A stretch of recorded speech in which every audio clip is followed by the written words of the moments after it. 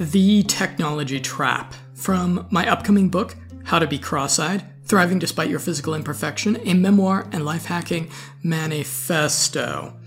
I read this book entitled The Shallows, What the Internet is Doing to Our Brains.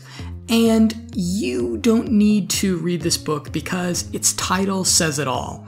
Your suspicions are correct. The internet is not very good for our minds. The internet has a pretty dire effect on our powers of attention. It cuts our attention span down from hours to the length of the average YouTube video, which is 4 minutes and 20 seconds. The internet is also detrimental to our capacity to think deeply and solve complicated problems or make good decisions. The internet tries to deliver us the solutions to our problems as quickly as the IP packets can traverse cyberspace. Sometimes in as little as 1.5 seconds, the amount of time it takes to do a Google search.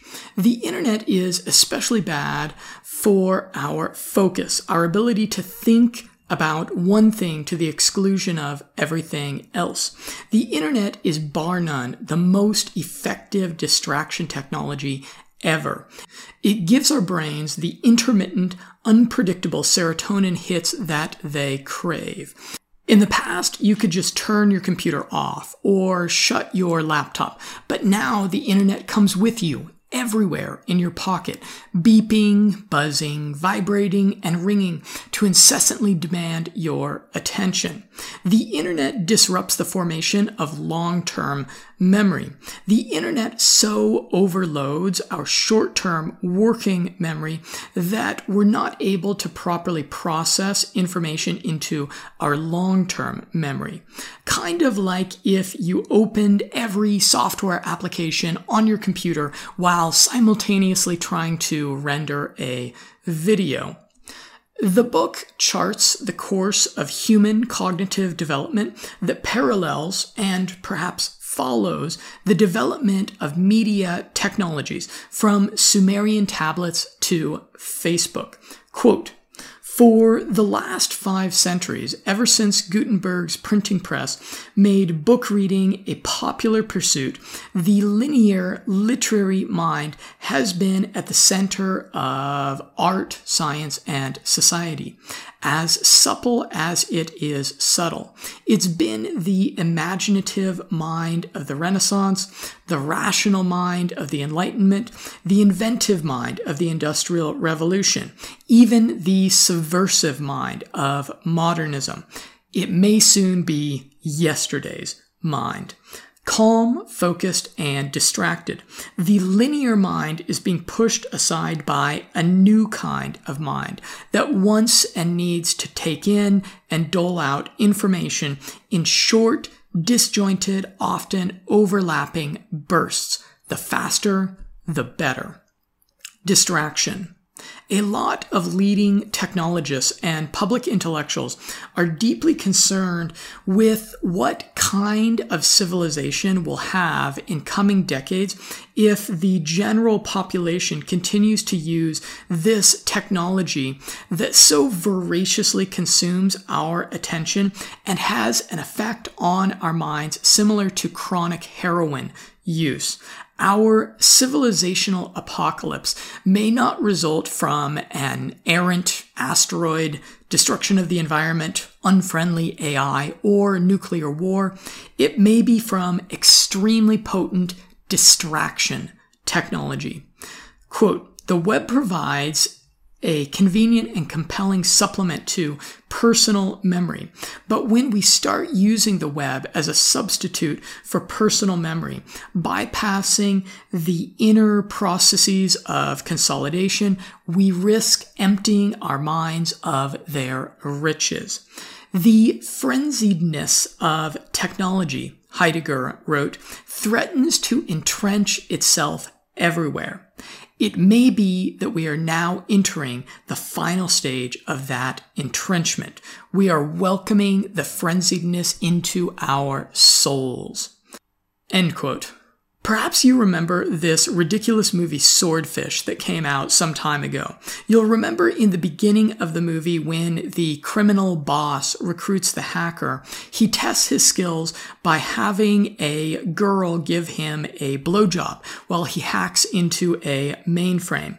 It's a pretty silly scene, but it's really a quite apt metaphor for what this distraction technology is doing to our brains while we are trying to get meaningful work done on the internet. You have, of course, experienced this. You get on the computer with the ostensible purpose of getting some important task done, yet you get drawn down the rabbit hole of YouTube videos, enticing thumbnail images, and clickbaity links or headlines. Several hours later, you have 20 browser tabs open. You're frenetically jumping between windows. You can't seem to hold your attention on one thing for more than 30 seconds, and you haven't even completed the original thing you got on the computer to do. You've also surely had the experience of staying up late on your computer, tablet, or smartphone, surfing the web into the early morning hours. Finally, you got to sleep, but you definitely woke up on the wrong side of the bed and proceeded to have a really mediocre day, being generally forgetful, unproductive, and in a bad mood. You're probably thinking, yeah, Jonathan, I know that chronic internet use isn't very healthy for me, but the upsides are worth it. The internet has profoundly improved the lives of many millions, if not billions, of people. I've had a very charmed life doing meaningful work that I really love, thanks entirely to the internet. But are we obligated to pay the steep biological cost for the convenience of our hybrid digital existence? If there were a way to enjoy heroin as much as you wanted, but experience none of its self-destructive effects on your mind and body, or become a slave to addiction, would you try it? I would. The good news is that you can enjoy and take advantage of the tremendous upside of the internet with none of the dire downside if you habituate this working memory exercise routine. First of all, mindfulness practice. Meditation is one of the best things you can do to counteract the negative effects of the internet. In meditation, you sit there for 15, 20, 30 minutes or more and focus on one simple non-stimulatory thing.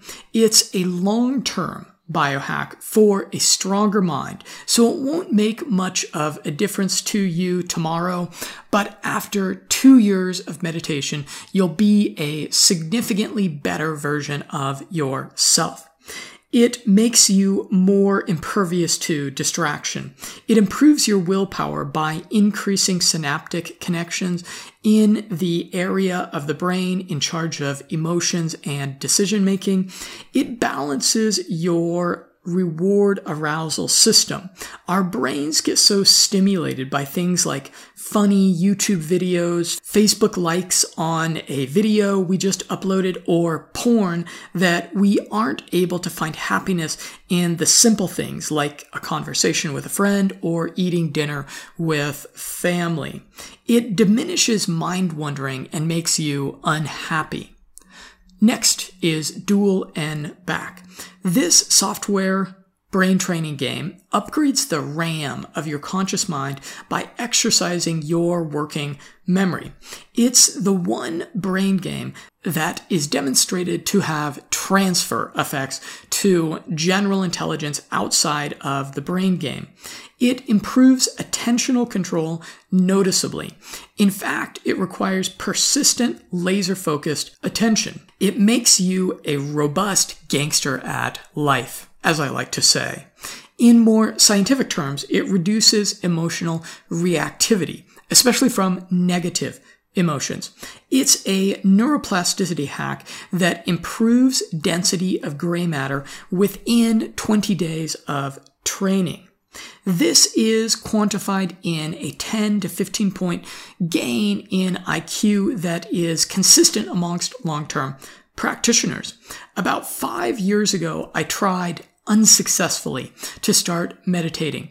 I just could not stand being utterly unstimulated for 20 minutes. My inner dialogue became extremely self-critical.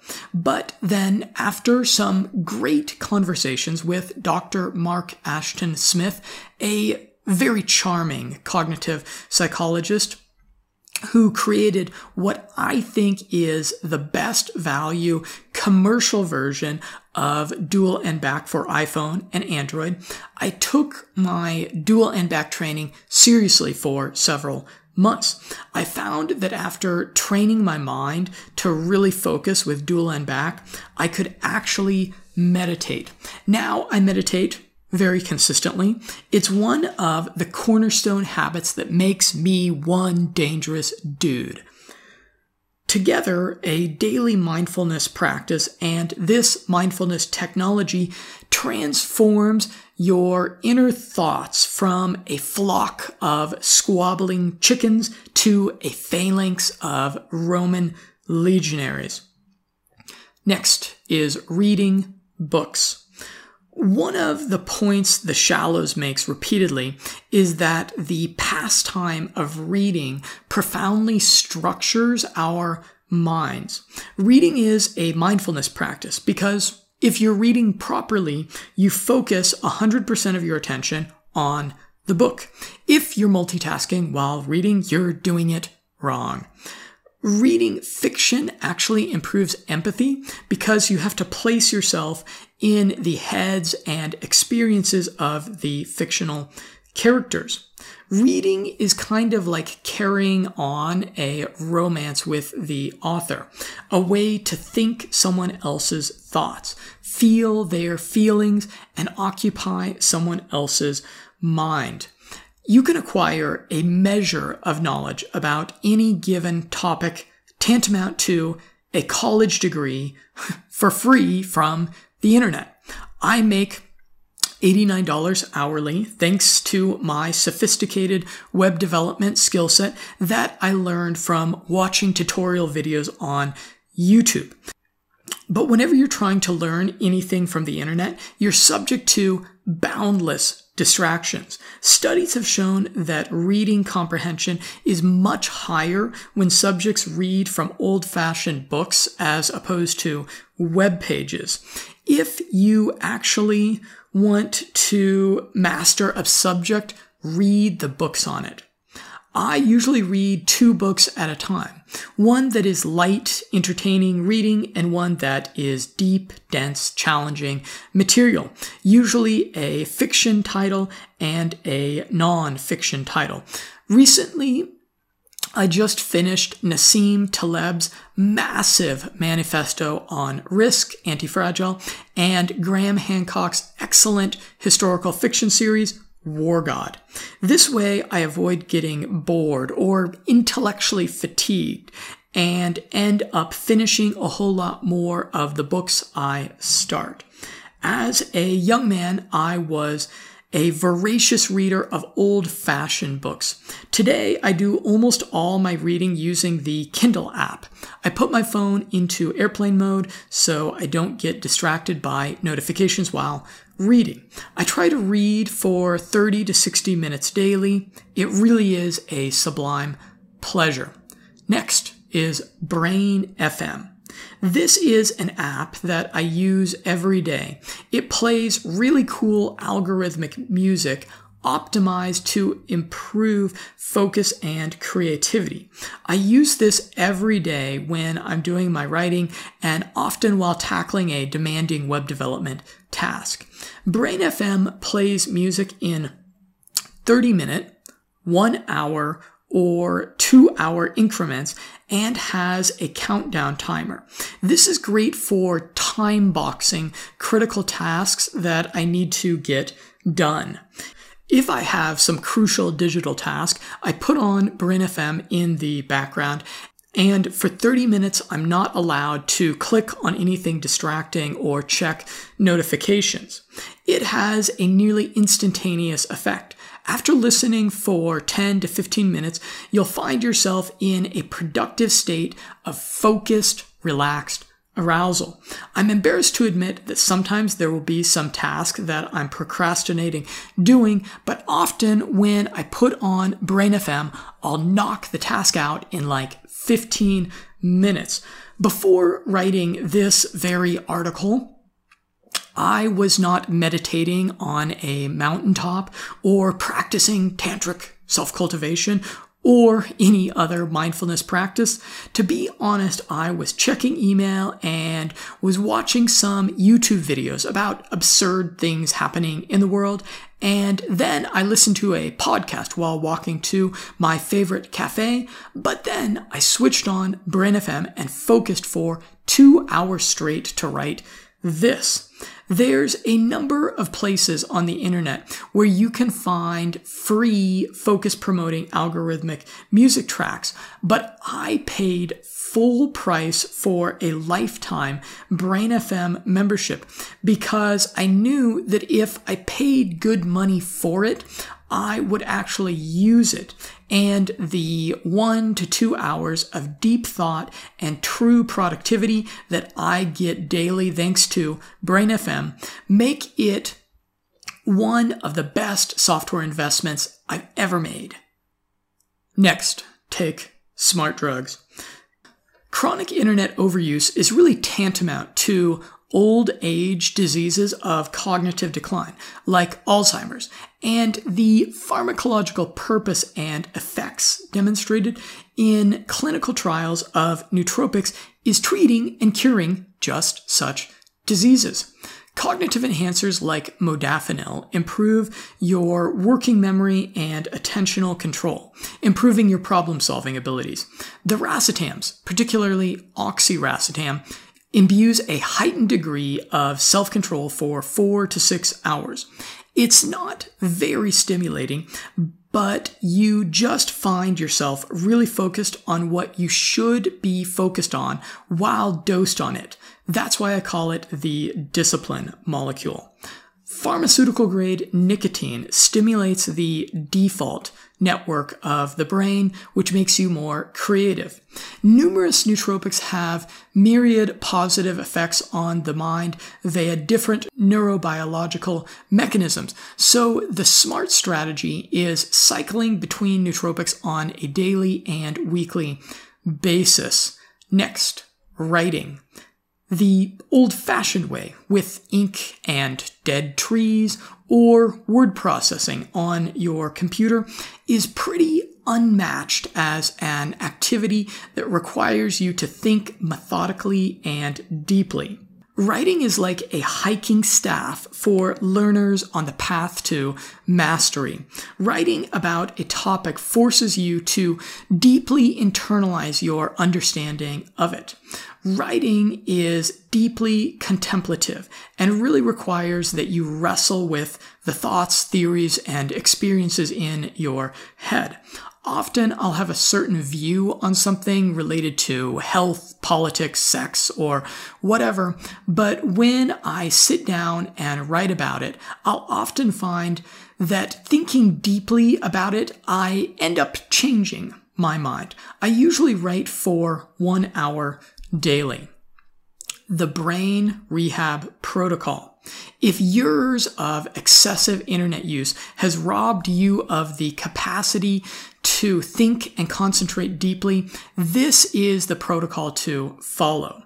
Start taking focus-promoting smart drugs. They'll have an almost instantaneous effect on your ability to stay focused and productive. Second, download Dual and Back Pro. It's not very fun like a video game, but it is stimulating and challenging. Do your Dual and Back training for 10 to 20 minutes daily while on the smart drugs. Pick a task you need to do that should take about 30 minutes or an hour to complete. Go visit Brain FM and listen to the cool music while doing that digital task. Fourth, make Brain FM your browser homepage that loads the first thing when you turn your computer on. Try to spend the first 30 minutes of the day on the computer listening to a Brain FM track while focusing on getting the important things done. Download Headspace or another meditation training app. After 20 sessions of dual and back training, start by doing 10-minute meditation sessions. Do at least 10 of them. After a week or two, increase your meditation sessions to 15 or 20 minutes. It makes a substantial difference in the benefits to mood and focus that you get out of the meditation. Do your meditation while you're dosed on smart drugs. It's pretty cool. Buy a book that you think you'd like to read. Commit to reading 30 to 60 minutes daily. Don't try to read it in the evening. Read it in the middle of the day when you're alert and awake. Read it while listening to Brain FM or some other relaxing music, classical, electronica, etc. And eighth, start writing daily for 1 hour after you've finished the book. Perhaps you want to write about the book you just read. If your writing sucks, it's okay. If it takes you forever to write just a little bit, it's okay. You don't have to publish it. Don't worry about researching and citing in your writing. Just focus on getting your thoughts and feelings out. You're not writing for an audience, you're writing for yourself. Depending upon your personality, the best time to write is either first thing in the morning or late in the evening. Try both and see what works best for you. Of course, do your writing on smart drugs while listening to Brain FM. Try writing on a computer and the old-fashioned way with a pen and notebook. Ideally, your working memory exercise routine would go something like this. 10 minutes doing dual and back training, 20 minutes meditating, 30 minutes reading, and 60 minutes writing. Let's talk about time commitment. Maybe you're thinking, I don't have 2 hours a day to spend doing these working memory exercises. Well, the first 3, dual and back, meditation, and reading are the most important. And I'm not suggesting that you do these every day forever. I suggest doing them for an intensive period, like 5 to 6 days a week for a month or two. This will reinvigorate your working memory that has atrophied. The research on dual and back indicates that it creates long-term changes in your brain structure after just a month of consistent usage. On memory, doing at least the first 3 life hacks will take about an hour a day and will powerfully exercise your working memory. I'll quote from The Shallows. One particular type of short-term memory, called working memory, plays an instrumental role in the transfer of information into long-term memory and hence in the creation of our personal store of knowledge. Working memory forms, in a very real sense, the contents of our consciousness at any given moment. We are conscious of what's in working memory and not conscious of anything else, says Sweller, end quote, which in turn makes your long-term memory all the more effective. Quote, how exactly does the brain transform fleeting short-term memories, such as the ones that enter and exit our working memory every waking moment, into the long-term memories that last a lifetime? The information flowing into our working memory at any given moment is called our cognitive load. When the load exceeds our mind's ability to store and process the information, when the water overflows the thimble, we're unable to retain the information or to draw connections with the information already stored in our long-term memory. Once we bring an explicit long-term memory back into working memory, it becomes a short-term memory again. When we reconsolidate it, it gains a new set of connections, a new context. End quote.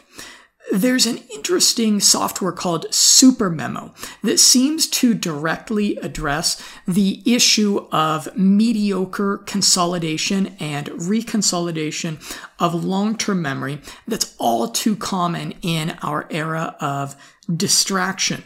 It has a very clever algorithm that learns when you're likely to forget something and prompts you to practice it just before then. The best application I found for this is learning foreign language vocabulary. The SuperMemo language learning smartphone apps certainly helped me master Spanish. If you want to exercise your long-term memory and are interested in learning a foreign language, it's a good option. Reading comprehension. One of the points that the book drives home is that reading comprehension is worse when we read from hypertext web pages than reading from an old-fashioned book. Something I was quite dismayed to learn because my livelihood is trying to educate people with my writing that appears almost exclusively on the web. If you like to read articles to educate yourself, I encourage you to read my articles on Medium.com using the Medium app. You want to avoid the front page of Medium. They do a really terrible job of curating the front page content they feature. Thankfully, their website has no annoying banner ads or ads of any kind, but they have an awkward monetization scheme that their users seem to be resisting. Despite these few issues, Medium is a low distraction environment for reading. Their smartphone app even has a black background feature for reading at night. Decision making.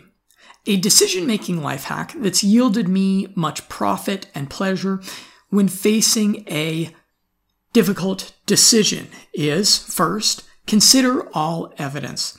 Get a second or third opinion. Second, take a break from thinking about the decision. Do some meditation, go for a walk, sleep on it, take a vacation. And third, after hours or days, return to the decision and just go with your gut instinct.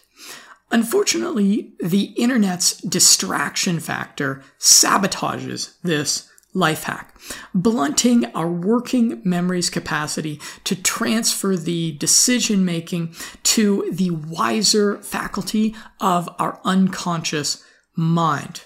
Quote, as most of us know from experience, if we concentrate too intensively on a tough problem, we get stuck in a mental rut.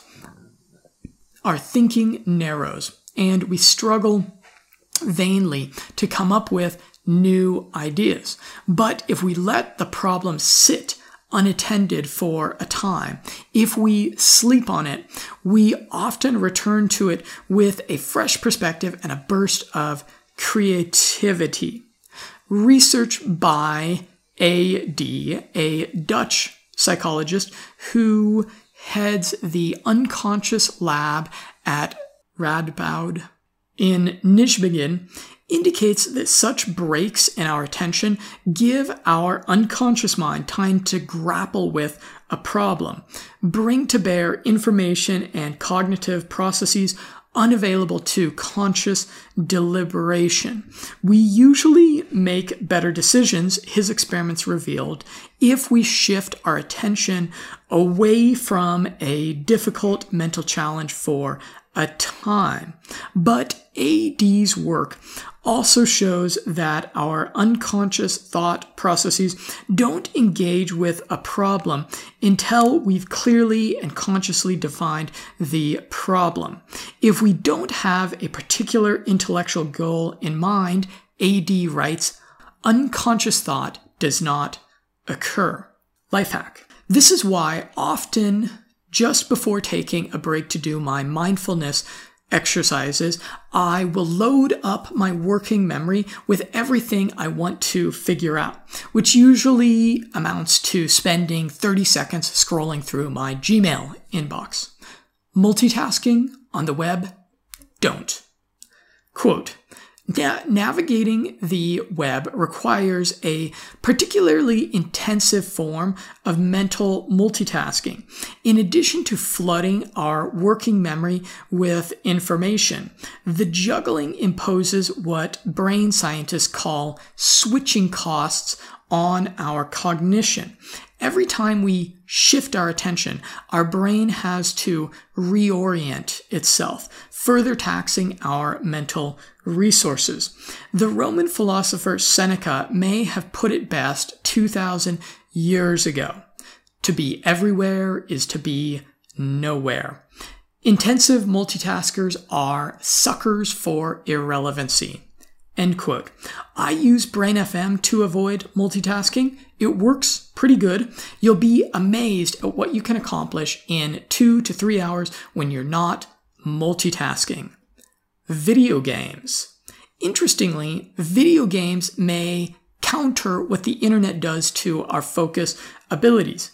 An engrossing video game compels you to focus intently for hours on slaying monsters or fighting battles in space. Quote, the authors of the study concluded that although video game playing may seem to be rather mindless, it is capable of radically altering visual attentional processing. End quote. In the past, I thought video games were a childish waste of time, but maybe I'll try them again. I rated The Shallows 4 stars on Amazon because it's just a critique of the technological absurdistan that is modernity.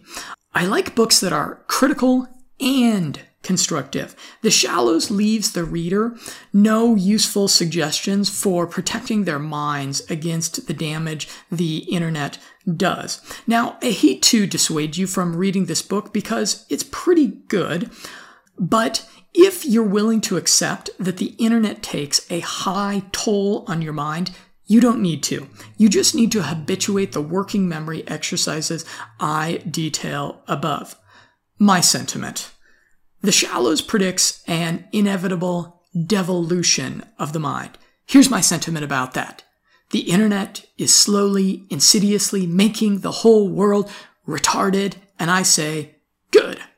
Which may sound crazy, but here's why. I don't care about the whole world. Yes, really. Here's why. A certain recipe for unhappiness and dysfunction is to care about people more than they care for themselves. And collectively, the world is choosing to indulge this vice to its own downfall. It's so blatantly obvious that the internet is bad for our minds, yet only a tiny proportion of the population cares to do something about it. I have a rational in-group preference for my tribe, for those who share my values and support me. I want to see my tribe excel and be successful, even if it's at the expense of others. My tribe is biohackers, who are the only people that will employ the strategies and technologies I outline above for protecting their minds from the deleterious effects of the internet. If you've spent as much time on the internet as I have, you've most certainly encountered some fringy conspiracy theories about the Jews, how the Jews are evil and they run the world. Now, I certainly don't think the Jews are evil, but there's a quantum of veracity to these conspiracy theories. Jews are proportionally quite influential. 27% of the students at Yale University are Jewish, yet Jews only account for about 2% of the United States population. There's only about 15 million Jews total, less than 1% of the total world population. Yet they yield tremendous influence in elite positions in finance, media, entertainment, technology, politics, and science. They are a remarkably accomplished race. There's 3 simple reasons for this. Jews have a higher than average intelligence. The average IQ in the United States is right around 100, whereas the average American Jew has an IQ of 110 to 115. Secondly, they have higher verbal intelligence. This is why so many Jews are successful attorneys, writers, or public intellectuals. And thirdly, Jews practice rational in-group preference. Ask your Jewish friend and they will confirm these 3 things. I predict that as the internet dumbs down the whole world, biohackers will become an increasingly dominant elite class because, firstly, biohacking markedly increases intelligence, especially verbal intelligence, which is improved most notably by cognitive enhancers like piracetam. And thirdly, biohackers can and should practice in-group preference with other biohackers. This will be especially good for biohackers, but in the long term, also for the world in general, because the current elites running the world are doing a pretty terrible job. We can and should aim to supplant them. If you would like to practice in-group preference with other biohackers, I've got a secret society for you to join. It's called the Limitless Mindset Secret Society. And to join it, you must invest at least $100 in your own mind via some credible sources of nootropics and biohacking products that I link to, that you can find an abundance of information about on my website. And you'll get a free biohacking consultation with me, along with an invite to our exclusive biohacker community. To summarize, the internet is pretty bad for our brains. It blunts our capacity to think deeply, hurts our long-term memory, and retards our working memory. Reading comprehension is worse reading on a website than it is reading an old-fashioned books. Read books if you actually want to learn things. And finally, you can counteract the effects of chronic technology and internet usage with a brain rehab protocol. Daily mindfulness, meditation, brain training, reading, and writing, along with using focus-promoting music.